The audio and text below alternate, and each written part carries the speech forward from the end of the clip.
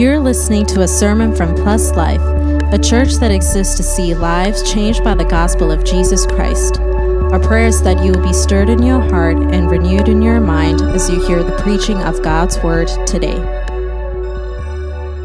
want to tell someone the title of my sermon this morning, Tempted Like Christ. Tempted like Christ. Again, a very happy new year to all of you. I'm glad that everyone came out this morning. I haven't seen some of you since last year, right? But definitely glad to have you all this morning and joining us for the first service of the new year. Now, as per usual, we often start the new year with a vision casting series, a series to remind ourselves of the vision of our church to see lives changed by the gospel of Jesus Christ, but also to remind us of how we do that, the mission of our church. We do that by reaching people with the gospel, with the good news of Jesus Christ, by cultivating lives that revolve around Christ, and also reflecting His love to our community around us. Now, a big theme and a big focus that we're going to be looking at this year together as a church is the idea or the theme of discipleship. What it means to make disciples of Christ and what it means to be a disciple of Christ. In ancient times, a disciple was basically a carbon copy of a rabbi.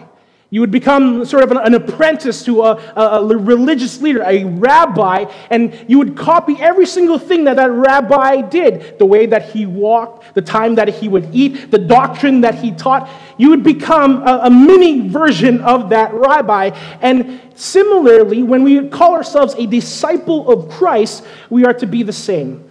We are to be like our great rabbi, Jesus Christ, in every way.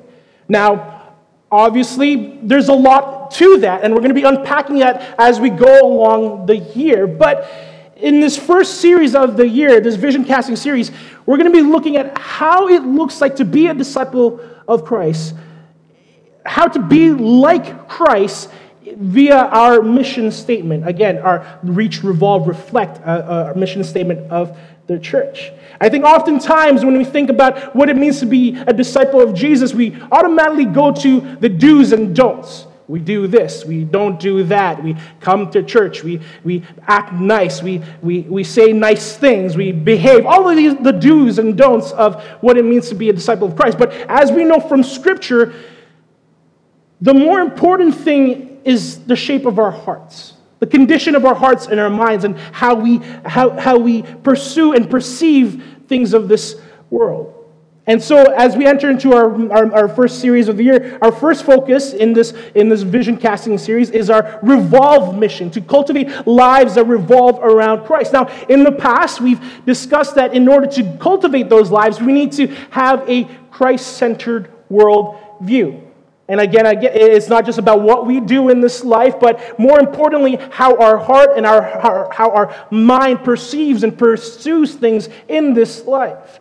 And this morning, we're going to be looking at the heart and motivation and the purpose and the things that drove our Savior Himself. Because again, if we want to be like Christ, if we want to be disciples of Christ, I think it's a good idea to know exactly what motivated the Savior Himself. And what better way to see the motivations, the heart, the purpose, the drive of someone than when they are under trial, when they are under temptation, when they are under pressure from things. That's often the best way to really see the character of an individual. Not when everything is going well, not when they come to church and they put on the Christian face, right? And hello, brother, right? Good morning, sister, right? As I was practicing this sermon, I realized that I have a preaching voice, right? I start talking very seriously like this, but then when I'm talking to you guys outside of this, it's like, whoa, like SpongeBob SquarePants, right? But I think, but to really see somebody's character, you need to see them under trial, under temptation, under pressure.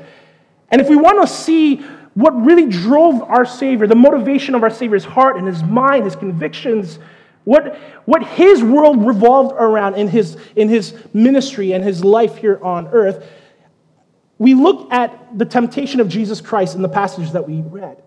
Because from this, we really get to see the things that, the convictions of our Savior, why he stood his ground, why he said no to the enemy. Oftentimes, the reason why we get out of sync, out of that orbit of revolving around Christ, is due to sin.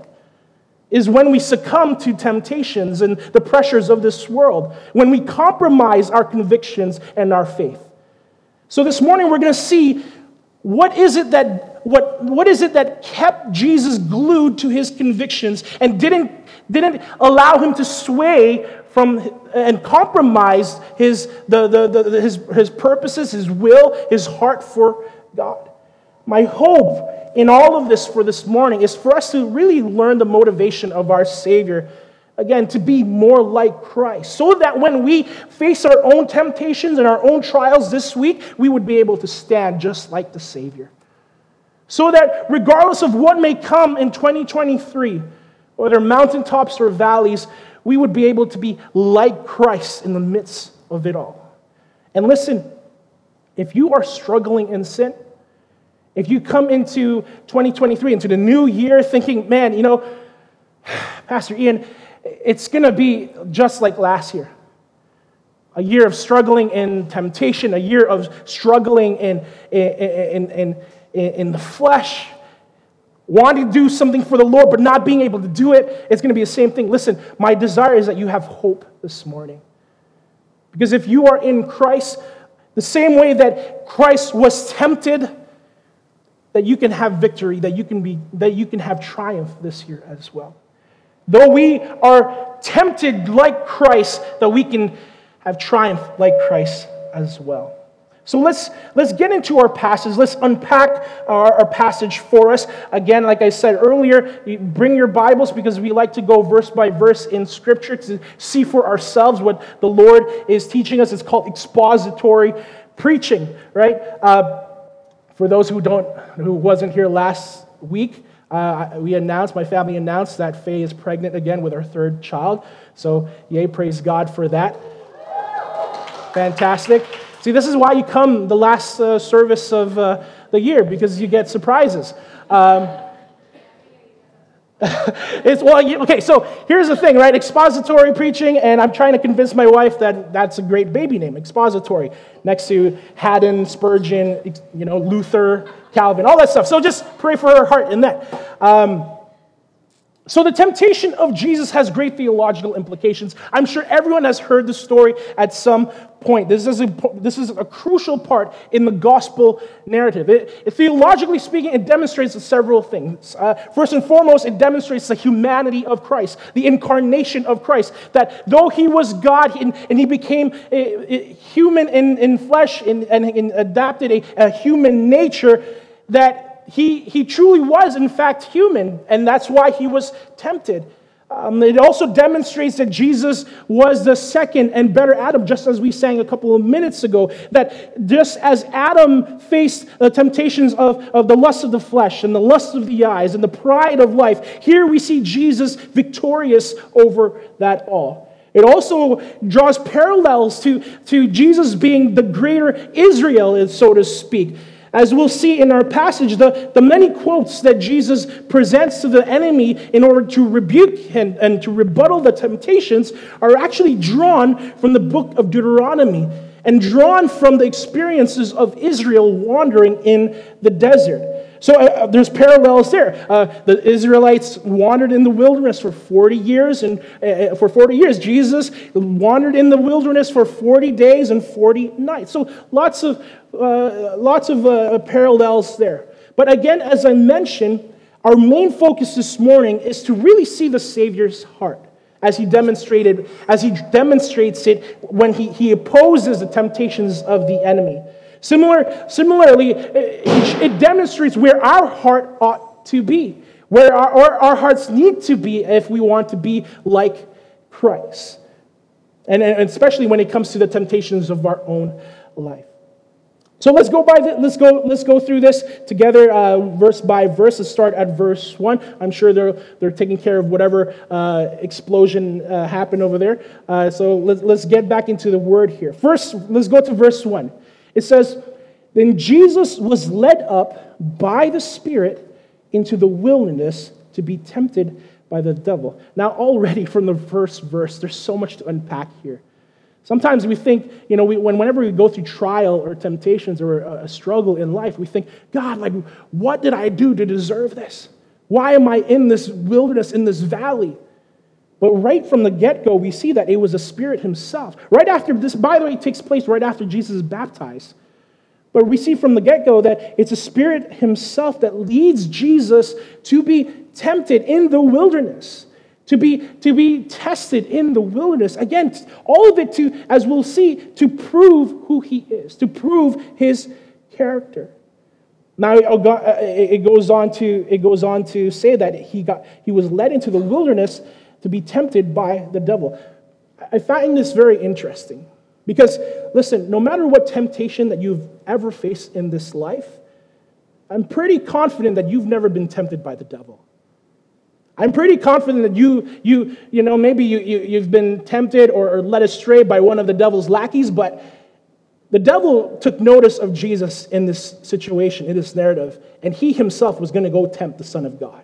He himself was going to go toe-to-toe with the King of the universe in this wilderness. See, the devil's not omniscient. He's not omnipresent. So he can't be tempting all of us at the same time, is what I'm trying to say. But here in our passage, the devil took notice of the Son of God, and he's going to go toe-to-toe with Jesus himself. So you got to imagine that context, right? No matter what temptation you face in this life, no matter what temptation you face in the new year, you're not going up against the heavyweight champion of temptations, so to speak. You're not going up against the father of lies, as the Bible calls him, right? But here is Jesus. He goes up against the devil, and of course he comes out victorious. Then verse 2 it says, and after fasting 40 days and 40 nights, he was hungry. Now, in the other synoptic gospels, in the Gospel of Mark and Luke, it talks about that Jesus was tempted all throughout the 40 days and 40 nights. So it wasn't just 3 temptations in the 40 days and 40 nights.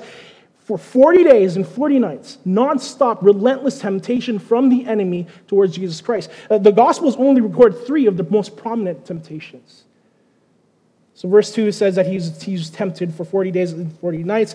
Verse 3, it says, and the tempter came and said to him, if you are the Son of God. Now, in the original Greek, the translation for if can also be translated to since.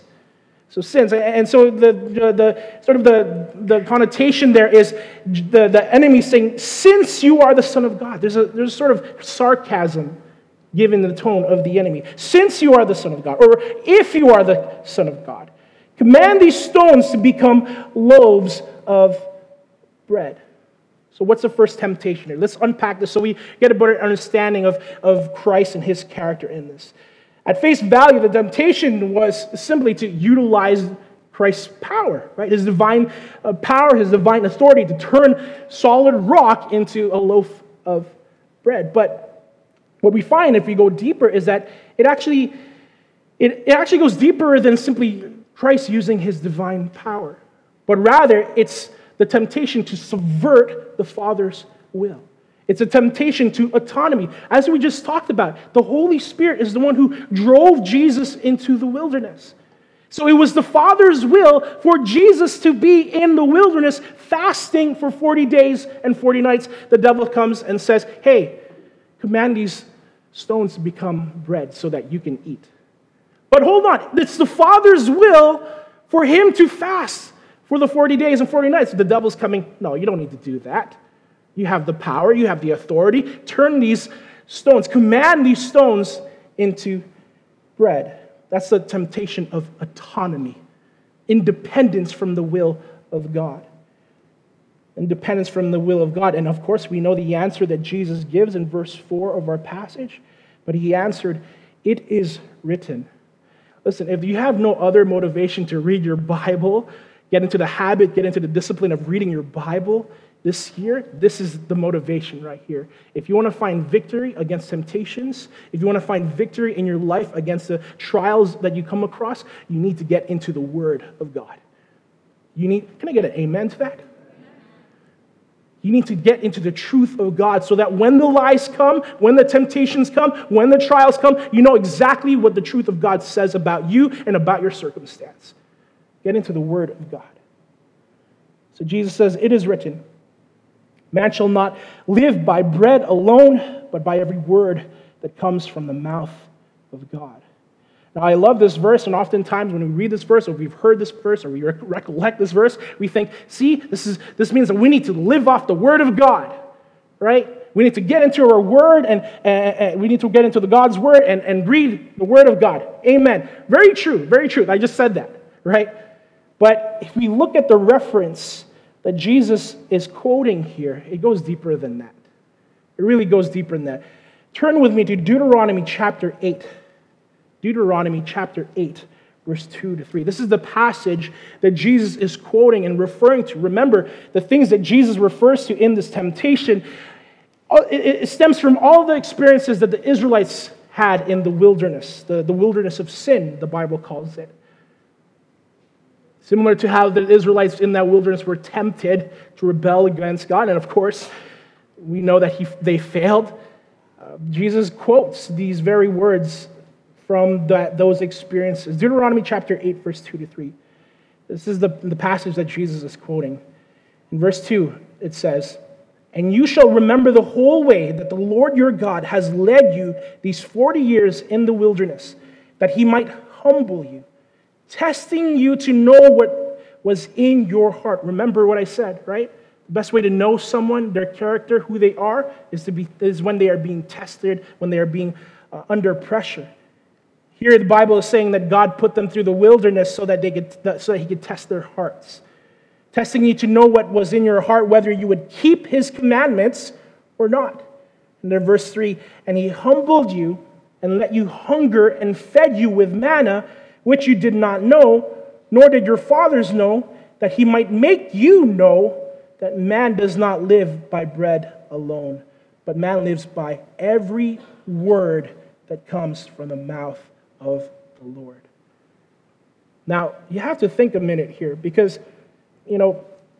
sometimes like I said, when we interpret this verse, we think that in this context that every word from the mouth of God means God's word, the Bible.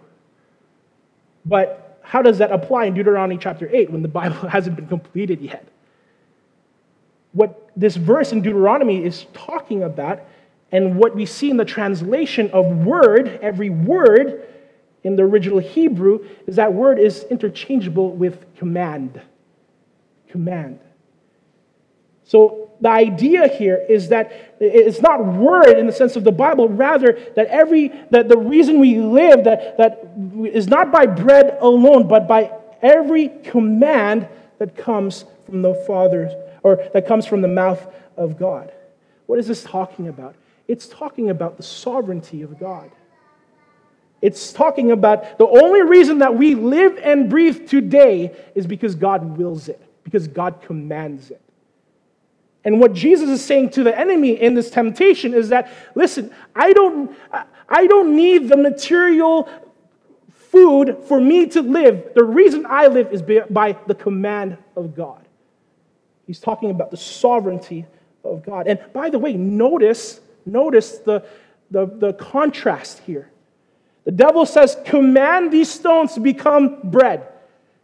Jesus says, I don't live by bread alone, but by every command of the Lord. The devil is trying to tempt Jesus to instead of yielding to the command and to the will and to the sovereignty of God, take it by your own hands and turn the stone into bread.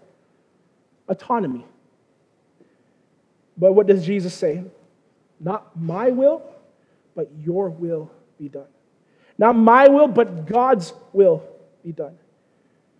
See, when he was tempted with this idea of autonomy, of being independent of God's will, of taking things into his own hand, of commanding and using his own power to exert his own will and power over the rocks, Jesus turned to the sovereignty of God, trusted in the sovereignty of God, that it was indeed the Father's will for him to be fasting for 40 days and 40 nights in the wilderness. So here, listen, this is the so what portion of this point here. If we want to be like Christ, how do we respond to temptation like Christ? Simply, when tempted with autonomy, we must trust in God's sovereignty. When tempted with autonomy, we must trust in God's sovereignty. Listen, the devil will tempt you almost in every way to impose your will in your life. The devil will tempt you to say, hey, you could do this yourself.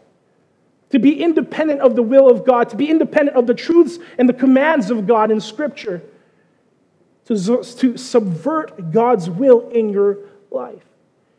And as I mentioned earlier, oftentimes the reason we get out of orbit of us revolving around Christ, our lives revolving around Christ, is when we exert our own will, when we impose our own will for our lives. That's a temptation. It's the same temptation back in the garden that the enemy gave to Adam and Eve, right? You will be like God. You will decide for yourself what is right and wrong. And it's the same tune throughout all of these years that we've existed on earth. Autonomy, independence from God. And oftentimes it does come in the form of fulfilling a fleshly desire instead of waiting on the Lord. You do it yourself. You get what it is that you want. Instead of trusting that, maybe your singleness is you're in a season of singleness for an appropriate reason, to be refined by God, to be tested by God, for your character to be developed in an act of rebellion and fleshly desire, maybe even. It's like, no, I want to get out of this season. I'm going to take it for myself, even if it means compromising my convictions. Again, this is the lust of the flesh.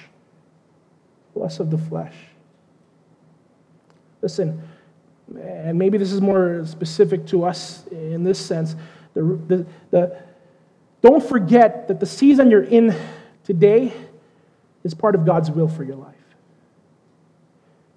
Don't forget that the season that you're in today is within the context of God's sovereignty. Even the difficulty that you are facing, the struggles that you are facing, God, it's all part of God's will for your life.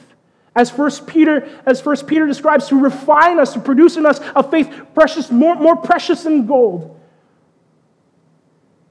And as we read from Deuteronomy, it's to humble us. Again, let's look at Deuteronomy chapter 8 again in that passage. And you shall remember the whole way that the Lord your God has led you these 40 years in the wilderness, that he might humble you. What does that mean? He led the Israelites through the wilderness so that they may be humbled and depend on him. Wholly trust in him. That despite having to cross the desert, not having the food and the necessities that they needed, that they were in the hands of a God that loved them. That they could trust God. The purpose of our trials oftentimes is to increase our trust and our dependency on God. Don't believe these sort of motivational speakers, these motivational preachers, like, you have a difficulty in your life so that you can, conquer it and triumph and become a better person and all that stuff. Yeah, that is true sometimes, but sometimes God uses those things just to get us to depend on him more, to rely on him more. Jesus trusted in the sovereignty of the Father. That's why he didn't waver from the fast that he was undergoing. He trusted that the Father's will was best, that the Father knew what he was doing. So when tempted with autonomy, trust in God's sovereignty. Let's go to verse 5 of our passage. Then the devil took him to the holy city and set him on the pinnacle of the temple, brought him to Jerusalem, set him on the top of the temple, and said to him, if you are the Son of God, or since you are the Son of God, throw yourself down, for it is written, he will command his angels concerning you, and on their hands they will bear you up, lest you strike your foot against a stone. This is so interesting that the enemy himself uses Scripture, right? Kind of reminds me of some of these false preachers who also use Scripture. And by the way, do you think the devil used this passage correctly? Anyone? Absolutely not. Thank you for those who are listening in the back there. Absolutely not. This passage that the devil uses, it's taken from Psalm 91, completely out of context. So, a good litmus test for someone, or if you want to know if a preacher is preaching from God's Word, if he's preaching the truth of God's Word, whether or not a passage is in context. Because if it's out of context, it's straight from the playbook of the enemy. He says, He will command His angels concerning you, and on their hands they will bear you up, lest you strike your foot against the rock. The second temptation that Jesus is tempted with is that of authority. That is of authority. Hey, you're the Son of God. Nothing will happen to you if you throw yourself off the temple. You're the Son of God. The angels will catch you. Don't worry about it. Right? You're the Son of God. And, even the Word of God says that God will protect you. That the angels will catch you. That your foot won't even touch the ground. Don't worry. Just jump. Right? Just do it. Kind of like those bad friends that tells you to do something. Except he's not a friend. He's the enemy, just to be clear. So this, by the way, is the pride of life. If the first temptation that Jesus had to encounter was the lust of the flesh, this is the pride of life. It's the temptation of authority, of, hey, recognize who I am. Recognize my title, my position in this life. And what's interesting, again, as I mentioned, that it's definitely misquoted. That in fact, this passage in Psalm 91 is not about testing God in the sense of, hey, you know what, you could throw yourself down off a high place and the angels will catch you. You won't experience any harm. In fact, if you look at Psalm 91, here's some verses from it. Here's the context of Psalm 91. It says in verse 1-2, He who dwells in the shelter of the Most High will abide in the shadow of the Almighty. I will say to the Lord, my refuge and my fortress, my God in whom I trust. In verse 9 it says, because you have made the Lord your dwelling place, the Most High, who is my refuge, no evil shall be allowed to befall you, no plague come near your tent. For He will command His angels concerning you to guard you in all your ways. On their hands they will bear you up, lest you strike your foot against a stone. That's what the enemy quoted. And then it goes on to say in verse 14, because He holds fast to me in love, this is God speaking, I will deliver him, I will protect him because he knows my name.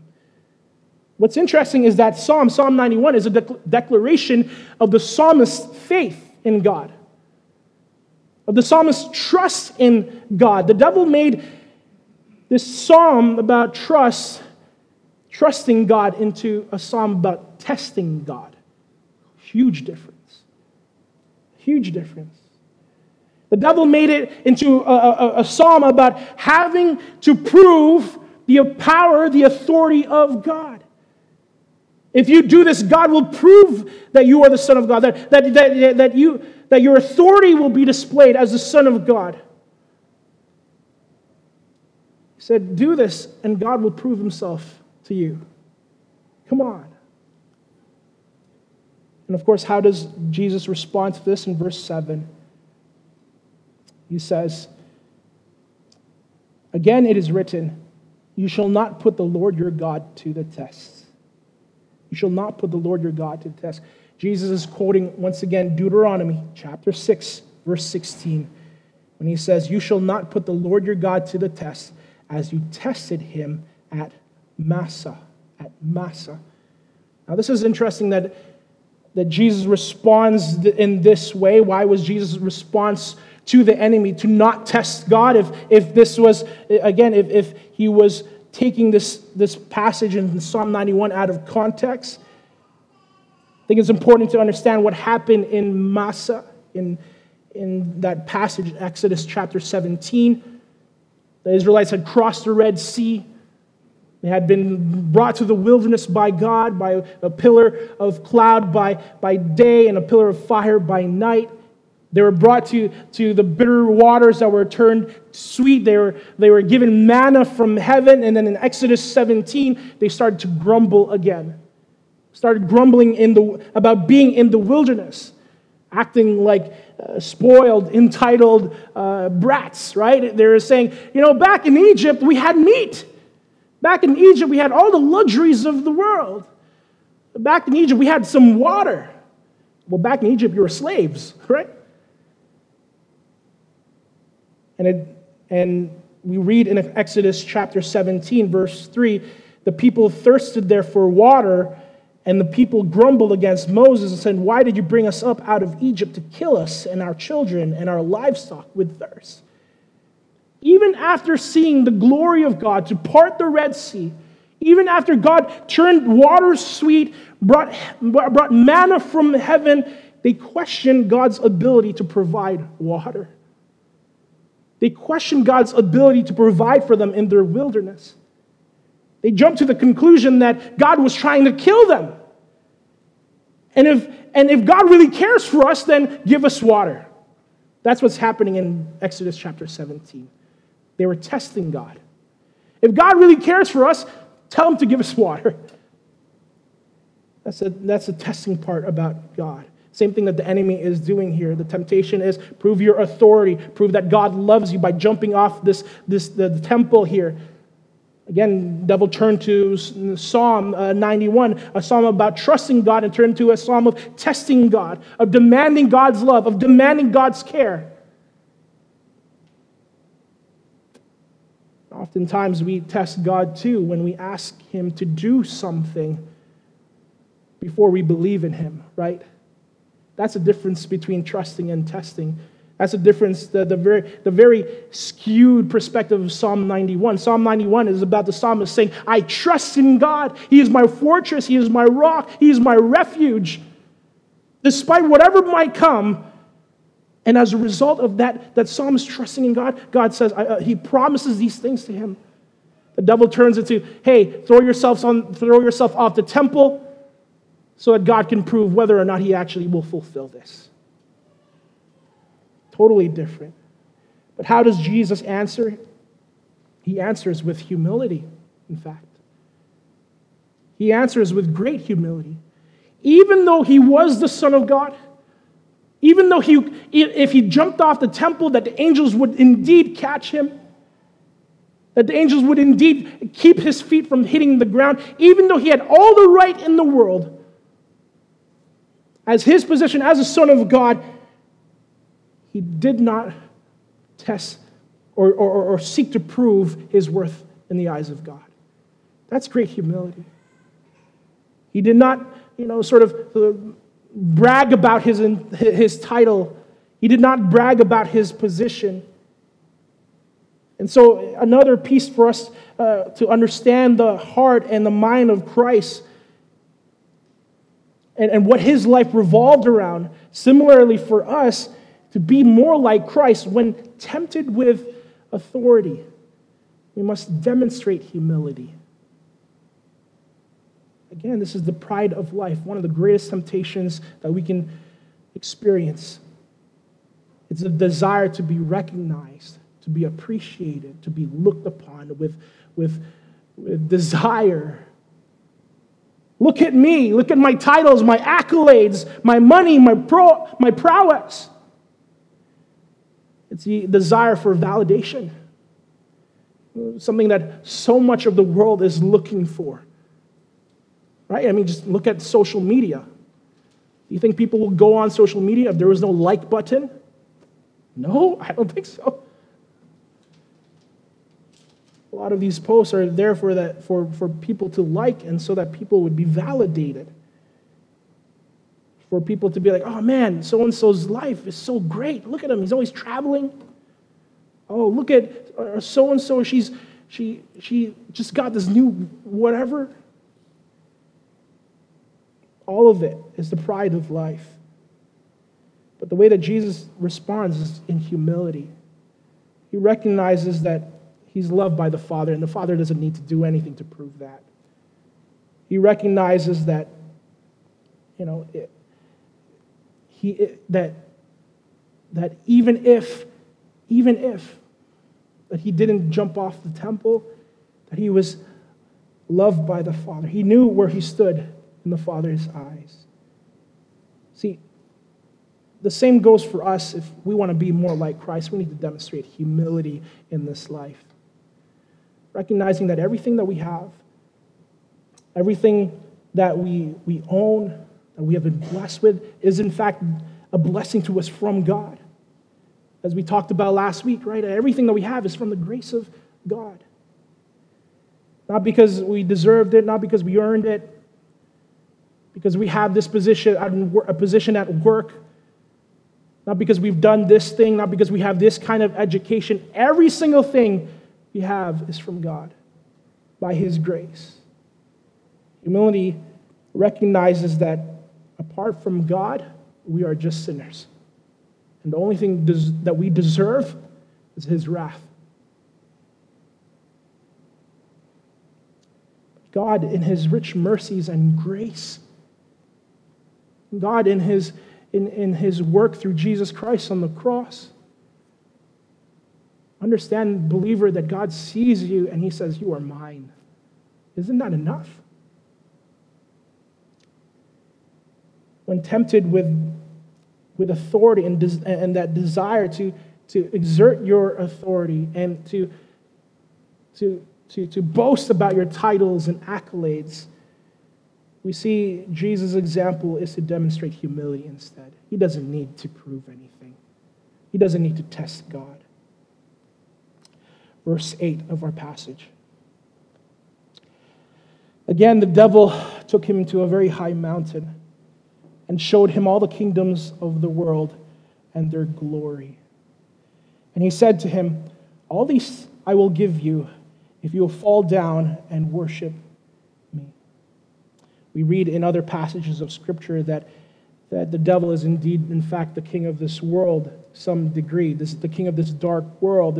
We know that in Ephesians, when Paul is talking about the principalities and the powers, those who are in control of this dark world, or in the book of Daniel, when it refers to the enemy, the devil himself, being the prince of Persia, the one who's in control of governments and the one in control of the dark world. And so this offer that the enemy is giving to Christ is very much legitimate.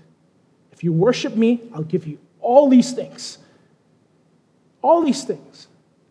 All the glory, all the wealth of the nations. I think the devil knew that Jesus came to establish his kingdom. This was a quick shortcut to that, right? The devil said, "I'll give you all these things if you just worship me." That is the temptation of affluence. The temptation of affluence, riches and glory, of wealth. What's Jesus' response? And I love this. Then Jesus said to him, "Begone, Satan!" Exclamation point. Very important. "Begone, Satan! For it is written, you shall worship the Lord your God, and Him only you shall serve." And the other responses, Jesus presents the truth of the Word of God. He says these things. But in this last temptation, we see Jesus get zealous over this thing. He says, "Begone, Satan." Well, why is that? Why is there zeal and passion in this last temptation, or against this last temptation, and in this last response? Well, we see what this is talking about, or why Jesus was so passionate when we look at what he's quoting. Go to Deuteronomy chapter 6, verse 10. Deuteronomy chapter 6, verse 10. It says, "And when the Lord your God brings you into the land that He swore to your fathers, to Abraham, to Isaac, and to Jacob, to give to you, with great and good cities that you did not build, and houses full of all good things that you did not fill, and cisterns that you did not dig, and vineyards and olive trees that you did not plant. And when you eat and are full, then take care lest you forget the Lord who brought you out of the land of Egypt, out of the house of slavery. It is the Lord your God you shall fear. Him you shall serve, and by his name you shall swear. You shall not go after other gods, the gods of the people who are around you, for the Lord your God in your midst is a jealous God. Lest the anger of the Lord your God be kindled against you, and he destroy you from the face of the earth. Why is Jesus so passionate about this last temptation? Because you have to understand, the devil brings him on top of the highest mountain, shows him all the glory and the kingdoms of the world, and the only passage that comes to Jesus' mind is this passage right here, when God himself says, when you see the lands before you, when you see the houses and the cities that you did not build, when you see the cisterns dug. While the devil is tempting him about all the glory of the earth, this passage, the word of God, is coming to the mind of Christ about how God told them from the very beginning, when they see all the glory of the earth, to not be swayed, to not be led astray, to not make idols of those things. For it is the Lord your God you shall fear, and him alone. And then, at the very end of that passage, again, the reminder of why we must not turn to these things, why we must not make idols of the things of this world, is because God is a jealous God. God is a jealous God. So Jesus reciprocates the jealousy of God in Deuteronomy chapter 6 with his own jealousy for God, his own zeal for God. In the Old Testament, zeal and jealousy were closely tied, closely related together. And I think oftentimes when we hear the word jealousy, we automatically think of the human jealousy, the jealousy that envies someone else for having something that we don't have. But divine jealousy, God's jealousy, is a righteous jealousy, one that is protective for the very things that is rightfully his. God's people belong to God. God had all the right to be jealous for them, of wanting to protect them from wandering off to worship other gods. Human jealousy is reactive. They have this, I want this. God's jealousy is proactive. This is mine. I will protect what's mine. And so Jesus is reciprocating the jealousy of God in Deuteronomy chapter 6 with his own zeal, with his own passion, with his own jealousy for God. How could you even suggest that I worship anything else other than the God of the universe, Satan? That's why Jesus said, "Be gone, Satan." That's the thing that riled up the Savior, that drove him to stern words, to cast out the enemy. The last temptation where after everything else failed, the enemy is offering the kingdoms of the world if only Jesus worshiped him. And Jesus, being jealous for the Father, says, "No way. Won't even come close." Similarly, to be more like Christ, when we are tempted with affluence, we must respond with jealousy. We must respond with jealousy. When we are tempted to run after the idols of this world, to be satisfied in other things of this world, to find contentment and joy and happiness in the riches of this world, in the pleasures of this world, the only appropriate response is, "Be gone. How could you suggest me worshiping, delighting, taking pleasure, being content in anything else other than my God?" That is the only response that you should have. Oftentimes it's not that bad. If I watch a little more Netflix, maybe. If I indulge in this a little more, it's not that bad.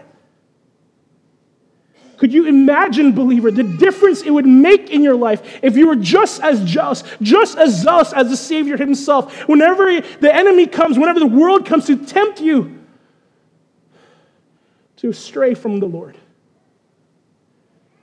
to set up idols in your life. Where is your passion? Where is your zeal? Where is your conviction to say, I will not worship anything else other than my God. I will not prioritize anyone else other than my God. I will not invest my riches, my time, my treasures, my talents, anything other than what glorifies my God, that worships my God.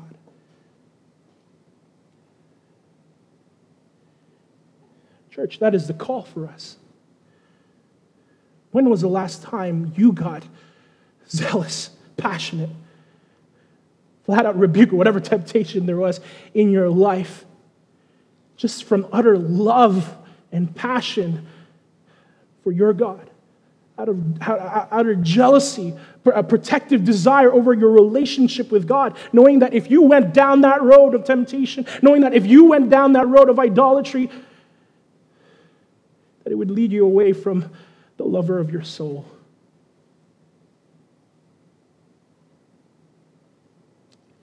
To be more like Christ in our worldview, if we want to cultivate a life that revolves around Christ, I think it's good to learn from the convictions of the Savior as we looked at this morning.